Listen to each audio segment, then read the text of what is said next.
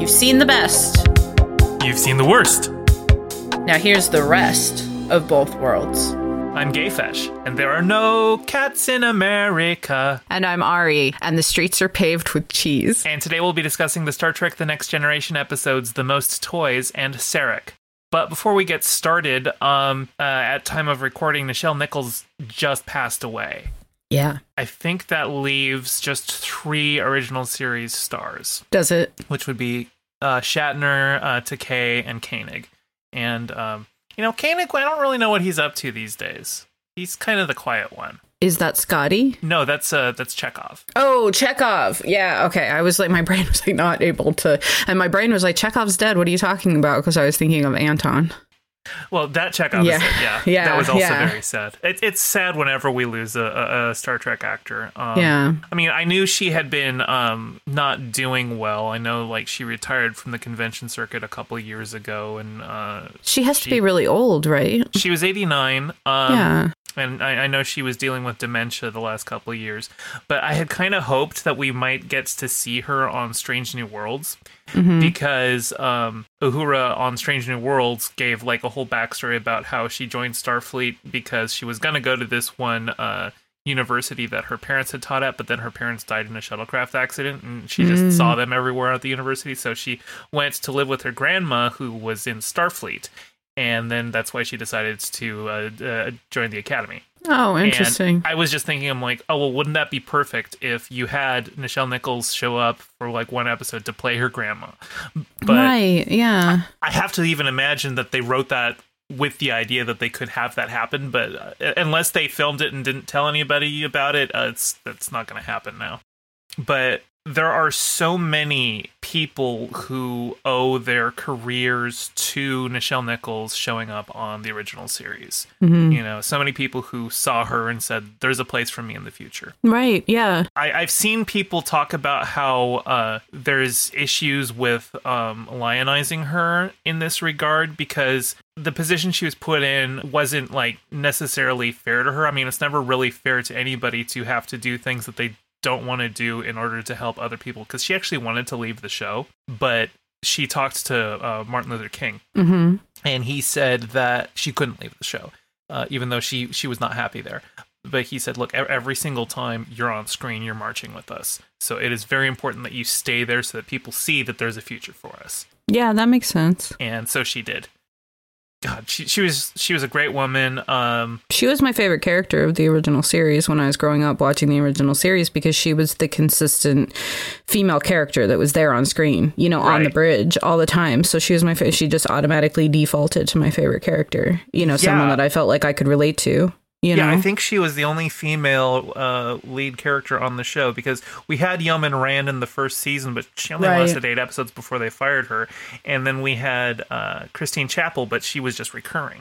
So, Uhura was the only female lead for the series. I also grew up loving her name. Nichelle is such a pretty name, mm-hmm. Like it's not Michelle like I thought it was, growing up, you'd hear the name and you'd be like, oh, they must be saying Michelle or Michelle, I saw multiple articles that were like misspelling Nichelle as Michelle. Really? Yeah. You would think by now everybody would know. Yeah. I was an 8-year-old kid or whatever, but yeah, no, I've always loved her name. And it's kind of her, and I always pair her with the Anne of Green Gables actress, because they both have weird pronunciations of their names, because she's Megan Follows instead of Megan Follows. Right. And so in my head, I've always put those two actresses in the same category. Isn't that weird? I thought about that when Nichelle Nichols died. I thought, because then immediately my mind was flooded with Anne of Green Gables, and I was like, why are you thinking about her?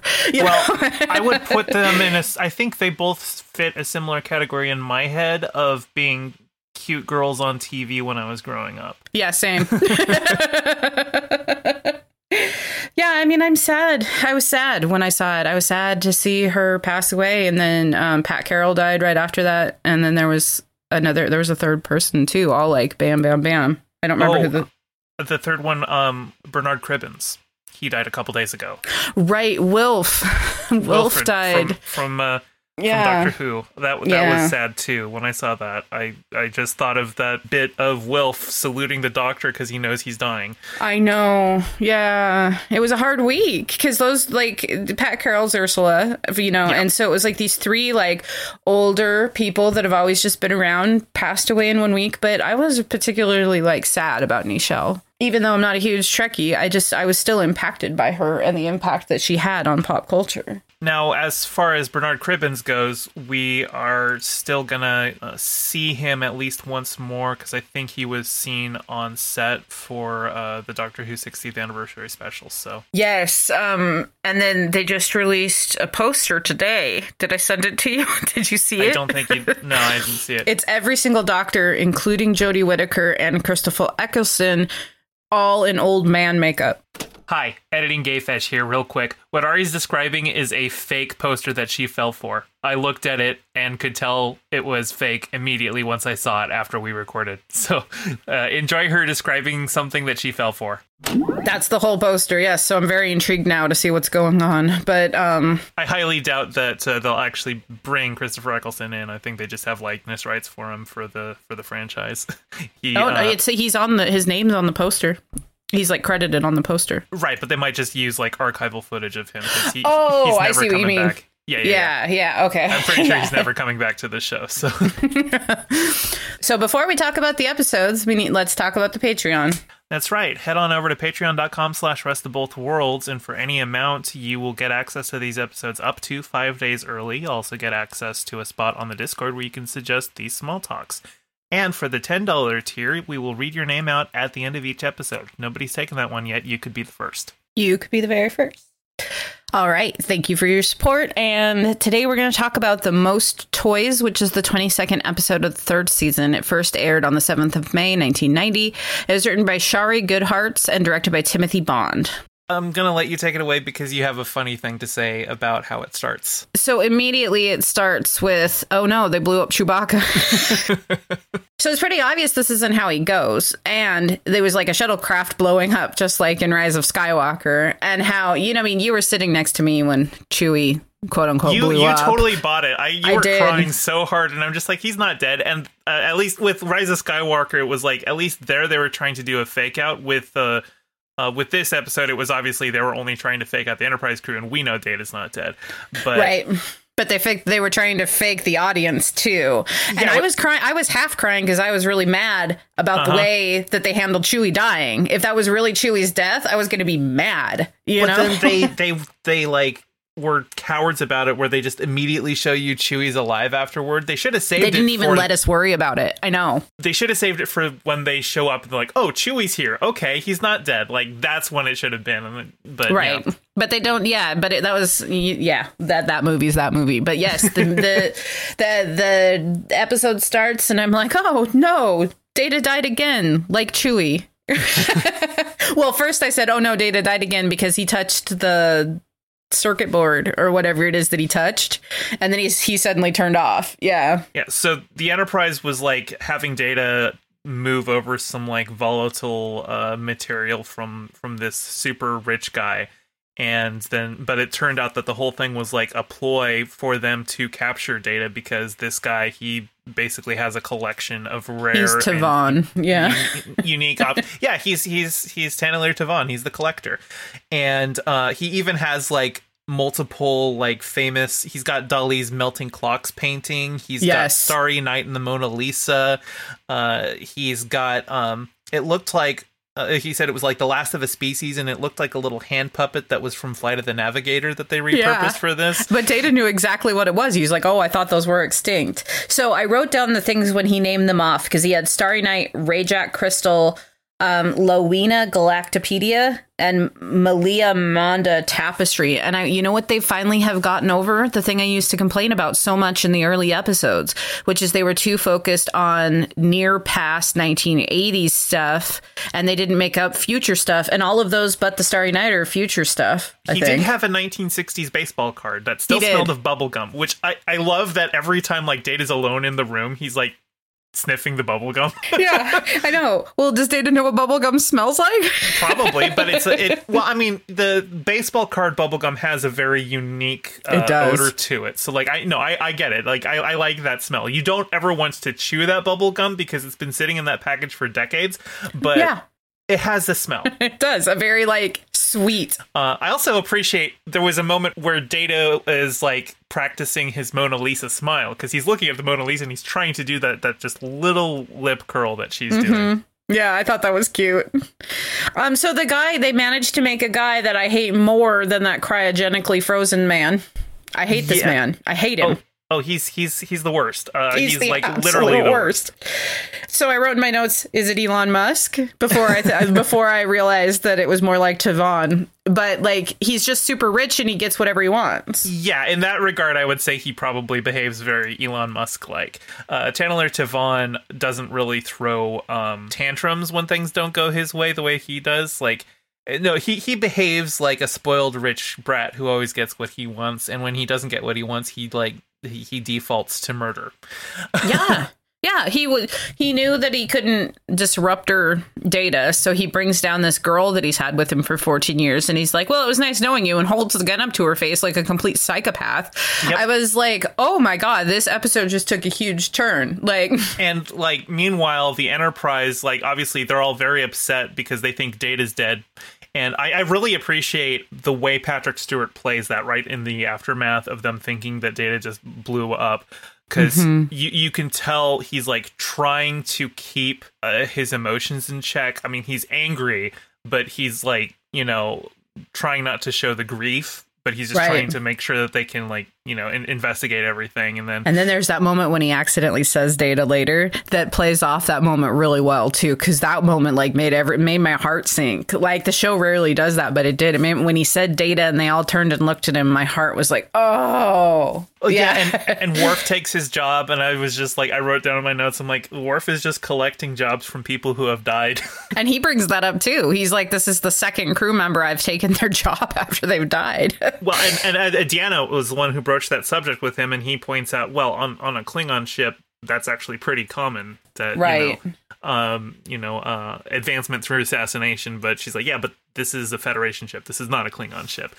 And I appreciated that she, was like, look, this might be a sensitive moment for you. And I'm sure Worf, you could tell that Worf was feeling, Data's absence.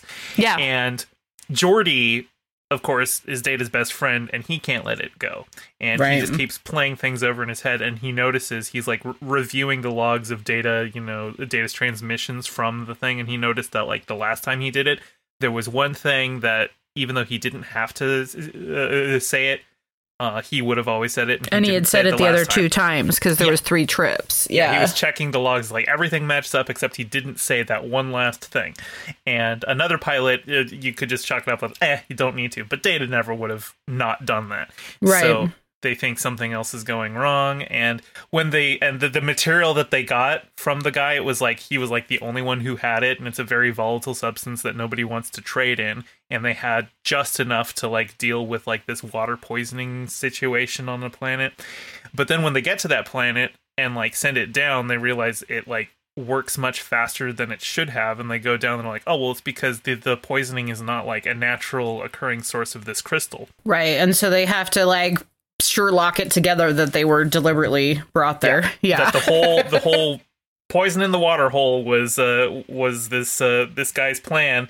This man baby. Yeah. To steal Data, basically, and keep him in his collection. And Data is obviously, not having any of it, and he basically takes every opportunity he can to try and escape. Of course, the guy's thought of a lot of things. So, like, when Data tries to attack him, well, he's got a little personal force field that disrupts Data's positronic net. Yeah. And Data's kept in a room with a door that is too heavy even for him to move, and it only works through biometrics.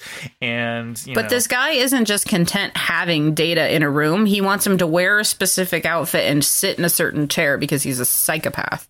Right. And, like, that was where, when I was like, this isn't just some, like, spoiled dude that wants to have everything he can't have, This is, like, an actual, like, serial killer type psychopath situation. Was that that because I was like, the fact that he throws some acid or something. Oh no, it was phenoplaque. Which it was an acid, whatever he called it. It was an acid that doesn't harm Data's skin, but it did destroy his uniform to force him to put on the other thing. And he's like, look, you may not have a modesty subroutine, but I think you probably have some sense of propriety somewhere, and you'll figure it out. You'll do the right thing. And of course, the next time we see Data, Data, he comes back in, he's wearing the outfit. He's wearing the purple onesie. Yeah. So, I really liked the going through his personal effects. I feel like we've done this before, though. Like, was it another time we thought he died? We went through his personal effects? It was Measure of a Man. He was packing everything up because he was leaving Starfleet. And they go through all that stuff. In fact, they've got it's the same stuff, right? The works of Shakespeare that was the gift from the captain. And the Tasha holocron, or whatever we call those. Holocron that's a different franchise. That's Star Wars, right? Yeah. Yeah. And Data's service medals. It's the same prop from Measure of a Man. Yeah, no, they went through all that stuff. And I, of course, wrote in all caps Tasha as big as I could on my paper because I got all excited, even if it's just her little hologram standing there with her hands, Yeah, it was nice that while they're dealing with Data's death, that they also bring up Tasha's death because it would, it's they brought it up 2 different times because we already talked about Deanna brought it up to Worf, and then they brought it up there, like reminding us that crew members do die, and that's why they would assume that he was dead. I felt like that was why they were doing that, because at one point I was like, because Data was like, they will scan the wreckage and see I'm not in there, and they're like, oh, we put some minor pieces of your infrastructure into the thing before we sent it off or whatever. When they at the start of the episode, when they disabled him, they scanned his body to find all of his component materials, and so they just put whatever those materials were in the same proportions that he had. So when they study the debris, they'll be like, oh, yeah, no, Data's here. Those are all his trace elements. And, it would have exploded enough that, like, even though it didn't have, like, his face or anything, it's like, well, that would have just melted away or something. But the materials are all still there. Okay, that makes sense. There's a line where he says, I consider this captivity a hostile act on your part. And I was like, yeah, that's what my cat says every time I put him in the in the bedroom because he can't get outside right now. I was like, it just reminded me of what a cat would say. But I mean, I was like actually impressed with Data's like passive resistance in this episode, because he could have just been like, well, for now, I'm going to put on the outfit and sit in the chair while I think of a solution. And instead, he's become human enough that he's like, no, F you, buddy. I love when the guy brings in his buddy who voiced Papa Mouskowitz. Papa Mouskowitz. As soon as he opened his mouth and started talking, I was like, oh, it's Papa Mouskowitz. I watched that movie a lot. But Data just gray rocks. He's just like, no, he wants me to put on a show. I'm just going to stand here and I'm not going to react at all. And like the guy calls him like a mannequin. He's like, oh, I don't know. It doesn't seem as impressive as you've been selling him up to be. And I know. He made him look foolish. Yeah. Makes him look foolish, and he gets mad and he like zaps him and stuff. And but Data's just making it clear. He's like, yeah, I'm not going to sit in your chair. I'm not going to do what you want, until he goes and threatens the woman with his like disruptor. That's an illegal disruptor that like basically it causes a very slow disintegration, a very painful one. It was horrifying when they finally did use it. When we got to see it used on the lady, I was like, oh, that's horrifying. Yeah, and there's only 5 of those in existence, and he's got 4 of them. The collector has 4, so I was thinking, wonder who has the 5th. That's a good question. But yeah, no, once he threatens her, then Data goes in the chair because he's like, all right, okay. I'm not going to let her die for my pride. I'll go ahead and do that. But because he threatens her life, she goes to Data afterward and she like opens the safe and gets the gun out. And she's like, come on, we're both going to escape. Because obviously she's like, she sees the writing on the wall. I was like, yeah. As soon as she was threatened, she comes right back. And I thought, in 14 years, he's never done anything that's made you try to escape. This was the first time. I don't believe that. Well, she had talked to Data earlier about how he gives people everything that they want so long as they obey. And he's like, and if they don't, and then she kind of alludes to some abuse that she has received over the years. And it almost, because of the like I don't know, she had some kind of weird makeup, and it almost looked like maybe she had a chemical burn on her face. Like maybe he had grabbed some of that acid before and threw it on her or something. I could not figure out if it was like a burn. Like she had burn scars. Obviously, she was an alien, but she also was alien. Yeah, because she reached for her face when she talked about the consequences of not obeying. Did she? I did not catch that. And so that's why I was thinking maybe it was like that. It looks like an exfoliating mask, but flesh toned. Yeah, for her. So that's why I was like, is it a burn? It could be. I couldn't tell. Yeah. That's interesting. So in the end, I really wanted the guy to die. So they finally realized that Data is alive, right? Yeah. They're like, okay, something happened. They screwed us over. They go back, and basically, without even us expecting it, all of a sudden he's being teleported out. Right. Because they are able to find him pretty much right away because he's got a low warp. But in the meantime, Data is in the middle of attempting an escape, but then he's just killed the woman in retaliation. But Data's got the disruptor and he's holding it on him, and the guy's like, well, no, you can't kill anyone. That would be murder. And I'm just like, sorry, buddy, anything he does to you at this point is not murder. Yeah. he's acting in self-defense. He's fully justified in killing you. Plus, is he not allowed to harm humans, or is he said something about respecting humans? And I was like, I have no respect for this creep either, you know? Well, no, so and Data has engaged in combat before. I think right. He's and so like this guy is taking a big gamble on Data being incapable of murder. Obviously, Data has a respect for life, but sometimes a respect for life means you've got to kill somebody to stop them from killing many to protect other people. Yeah. And Data understands that. And as Data's getting beamed out, O'Brien's like, oh, he's got a weapon with him and it's discharging. And then, like, once Data's materialized, Riker asks him about it. He's like, oh, it must have gone off in the transport. And I'm just like, bullshit. I saw that look in your face. You were totally about to kill that dude. And I love that they leave it a little ambiguous, because it's like, well, Data's not really one to lie, but I think he lied in this case. I think he tried to shoot him. I think that was the whole point of it. Yep. And I think that was a very human response on Data's part. And he watched what happened. He was there. He was imprisoned. We had just had the episode where they imprisoned the alien guys, and we're like, how do you like it, right? And then we get another imprisonment is not okay episode. And I was like, okay, so imprisonment's not okay. Like, I felt really bad for Data the whole episode, and I hated this guy. Like, I don't think I've ever thought while watching a Star Trek episode, I hope this one dies. But I I wanted him to die. Found myself going, I hope he dies. So when he does get teleported away and the guy's still standing there and obviously not getting disrupted, I was like, but you know, he gets arrested. Yeah, he does. And Data goes to him in the brig, and he's just like, oh, you're enjoying this like role reversal? And Data's like, no, I'm not enjoying anything. I'm incapable of that. I'm an android, which is, he's echoing like words that the guy had said to him earlier. It was like, oh, you can't feel anything. You're just an android. Yeah. And you could read it where it's like, no, Data's very much enjoying this. Data is. I thought he was enjoying it. Yeah, for sure. And all of his stolen possessions are going to be returned. So I guess the Louvre gets the Mona Lisa back. I guess. I was like, he has an awful lot of Earth memorabilia. He's got like both Starry Night and the Mona Lisa. How does a non-human end up with both of those? Like, come on. Yeah. I mean, well, there was a giant world war too, right? Like a nuclear war. Like how those things, I don't know. Maybe people got them out during those wars. I don't know. That's true.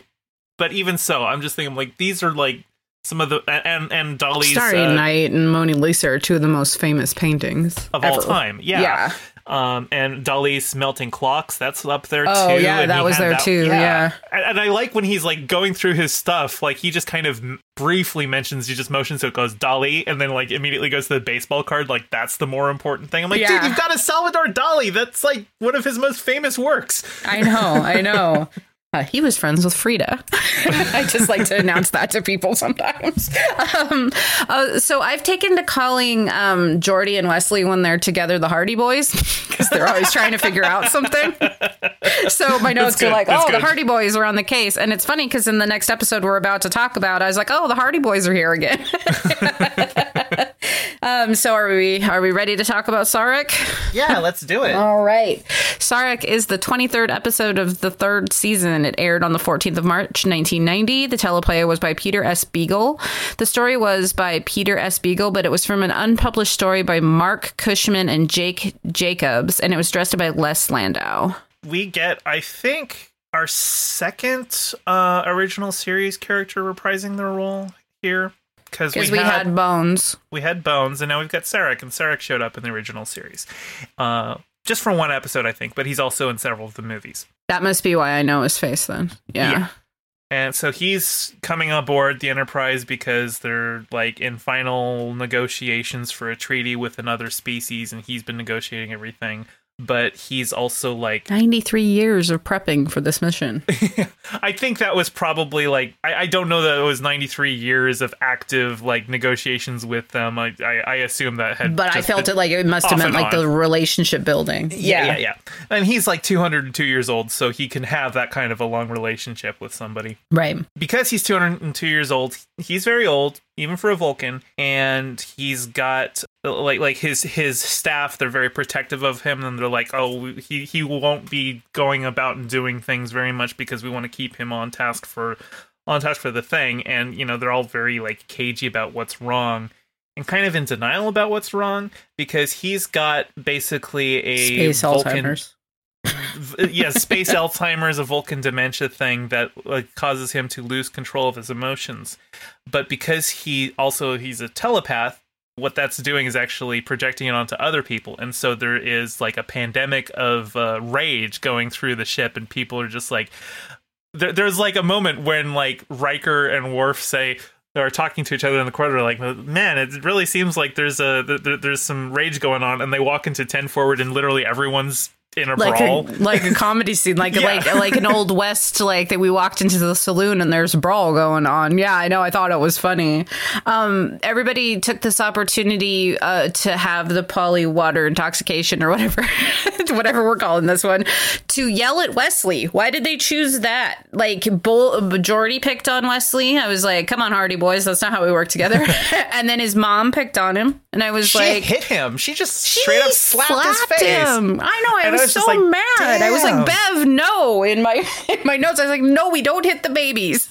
So I think I have to assume, though, that Wesley is 18 at this point, because like he was talking about, because he and Geordi were getting like things prepared for the alien delegation to come aboard. Apparently they sit in like stinky slime pools or something. Colorful stinky slime pools.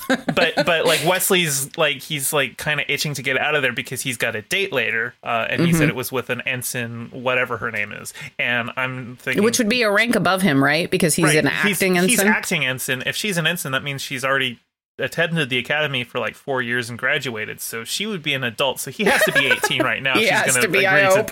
Yeah. But when the rage hits them and Wesley's like, I want to get out of here, and Geordi's like, you don't have a chance with her, right? She's way out of your league. And then Wesley had the most biting comeback for Geordi, which was, at least I don't have to find women on the holodeck. And I wrote that down going, bruh, Lamau. It was so good. Yeah, I know. Somebody get him some burn cream, because that was really good. No, I laughed about that too. And then the other thing that I thought was really interesting is that they were doing a Mozart concert, like a recital for Sarek, but with all this overprotectiveness of his aides and stuff, they were like, no. So they decided to like go ask the wife, right? Yep. They were like, oh, if we go through the wife, maybe he'll come, Well, and Picard invites her and says, and Sarek is welcome to it if he wants. And right. So they decided to go. And that's what Bev's really mad about, because Wesley didn't come to this thing. Right. And I was like, did she ever invite him? Like, I mean, maybe that was supposed to be off screen or whatever, but I didn't even know he was supposed to be there. I think that's where he was supposed to take his date, but then she wanted to go to the Arboretum instead. That's right. Yeah, he said that she wanted to go to the... Yeah, and it didn't really matter what Bev was mad at him for, because it was obviously she wasn't actually mad. She was dealing with Sarek's transposed emotions. Right. And which is why we can forgive her for hurting the baby. Right. Yeah, no, look, half these people would be under court-martial if their behavior had been of their own cognizance. Right, yeah, I know. Like that brawl right there, everyone in that room is at least getting a demotion. I know. There was so many O'Brien lines this episode, which I was excited about, and they got to write him as an asshole because he was being like, and you know, I love when Cole Meany is an asshole because that's just who he is to me. Like, you know. To be fair, they did steal his table. He was like, hey, we were using that table. They're like, well, I don't see your name on it. Go find another one. And I'm like, okay, well, you're obviously being the asshole here. But obviously, once they cut away, I wouldn't be surprised if he threw the first punch. Yeah, I know. And then the bar fight. And there was a line that was like, logic sometimes fails us, Data. And I was like, that's such a good line because like I used to have this boyfriend that I found out later was hanging out on like Red Pill Reddit and stuff. Oh, good But times. he would do the whole like, I'm a logical thinker and you're an emotional thinker. And any decision that you make is made with emotions. And so that really like made me jaded about people who think logic is the ultimate like decider because you're human. You're an emotional creature. Yes. I have that written down, actually, that Vulcans in Star Trek are often portrayed as like just having this dogmatic view of logic where they're not actually being logical, but they think they are because they think that logic is an intrinsic quality of themselves. And it's like Reddit atheists who are like, oh no, I'm rational. I'm a rational person. But rationality isn't something you are. It is a process that you can engage in. And so And yeah, we see there's a lot of pride that Vulcans have built into the idea of their logic. And so that, you know, a truly logical Vulcan society would feel no shame in this Bendy syndrome because it's like, well, it's not your fault. You're just advancing with age. And so you can no longer control it. It kind of felt kind of Klingon-y, didn't it? Like to be like, I can't let people see my weakness. Yeah. They brought up honor quite a bit, and I'm like, there is no logic in a system of honor. That is all pride, and that's the thing. I think that's the Vulcans' cardinal sin is pride. Yeah. But fortunately, you know, when Picard confronts Sarek about this, you know, and Picard is the logical one, and Sarek starts like, you know, having a tantrum about it. He's able to realize he has an actual tantrum. Yeah, he's able to realize, okay, no, something's wrong here. He starts going illogical, and I was like, ooh, buddy, like you can't even get yourself out of the pattern now, you know. And that was like the breaking point for him. Yeah. I found this episode to be really interesting because of that, though. Because like it was a nice intimate portrait of logic versus emotions, you know? Picard is like, look, we can't have the conference because you're unstable and your instability is causing everyone else to become unstable. And so they're like, but we've negotiated this for so long, we can't delay. It could destroy everything. And so they come up with a solution in which Sarek and Picard will have a mind meld. And Sarek will be able to take on Picard's emotional stability to help him get through the conference. So before we talk about this, because this is my favorite part of the whole episode, I just want to talk about why we never tapped Deanna to help here. Yeah, I was like, you know, she seems a little useless. Like she was, even when they observe that Sarek is crying, I was like, you know, she would have more insight here than it seems like she actually has. Like, she should, like, obviously, everyone knows Sarek is being emotional because everyone saw him crying. Right. She should know more than the audience. She really should. She's an empath. And they even bring her up several times during the episodes because his little handmaiden that's keeping his mind in check without letting him know that he's actually sick. He asks, she's a betazoid, right? And he's like, no, she's half or whatever. And he's like, oh, so not a full telepath. And I was like, so when they said mind meld, I was like, great, they're going to have him mind meld with Deanna. But no, it was Picard. And I was like, okay, why can't Deanna join the mind meld and help? Like, she is an empath with telepathic abilities. It was so weird. Anyway, going on to Jean-Luc Sarek, because it is my favorite part of the whole episode. I love both of their performances after the mind meld. They're both so good. Because they carry a piece of the other in them. When Sarek walks on the bridge, he calls Riker number one. Number one. And he almost in Picard's voice. He has Patrick Stewart's cadence. A lot of what he's saying, you can hear Patrick Stewart in there. And I really appreciate that performance choice. You can see, yes, you can immediately tell that he's got Picard in there. And then we go to Picard, who is now having to deal with a lifetime of emotions that Sarek's kept bottled up. And Beverly is there to help him through it. And the scene made me think so much of the original series episode, The Naked Time, when Spock, under polywater intoxication, breaks down in the conference room crying because he was never able to tell his mother that he loved her. And Sarek had the exact same regrets because Picard's going through it. Picard is going through how he can't tell Perrin that he loves her, how he couldn't tell Amanda that he loved her, how he couldn't tell Spock that he loved him. And now, obviously, there's a little bit of a lost moment there in that we don't actually see Sarek dealing with that. We see Picard dealing with that, but we know that because Picard is dealing with that, that's in there. It came from the mind meld. It came from Sarek.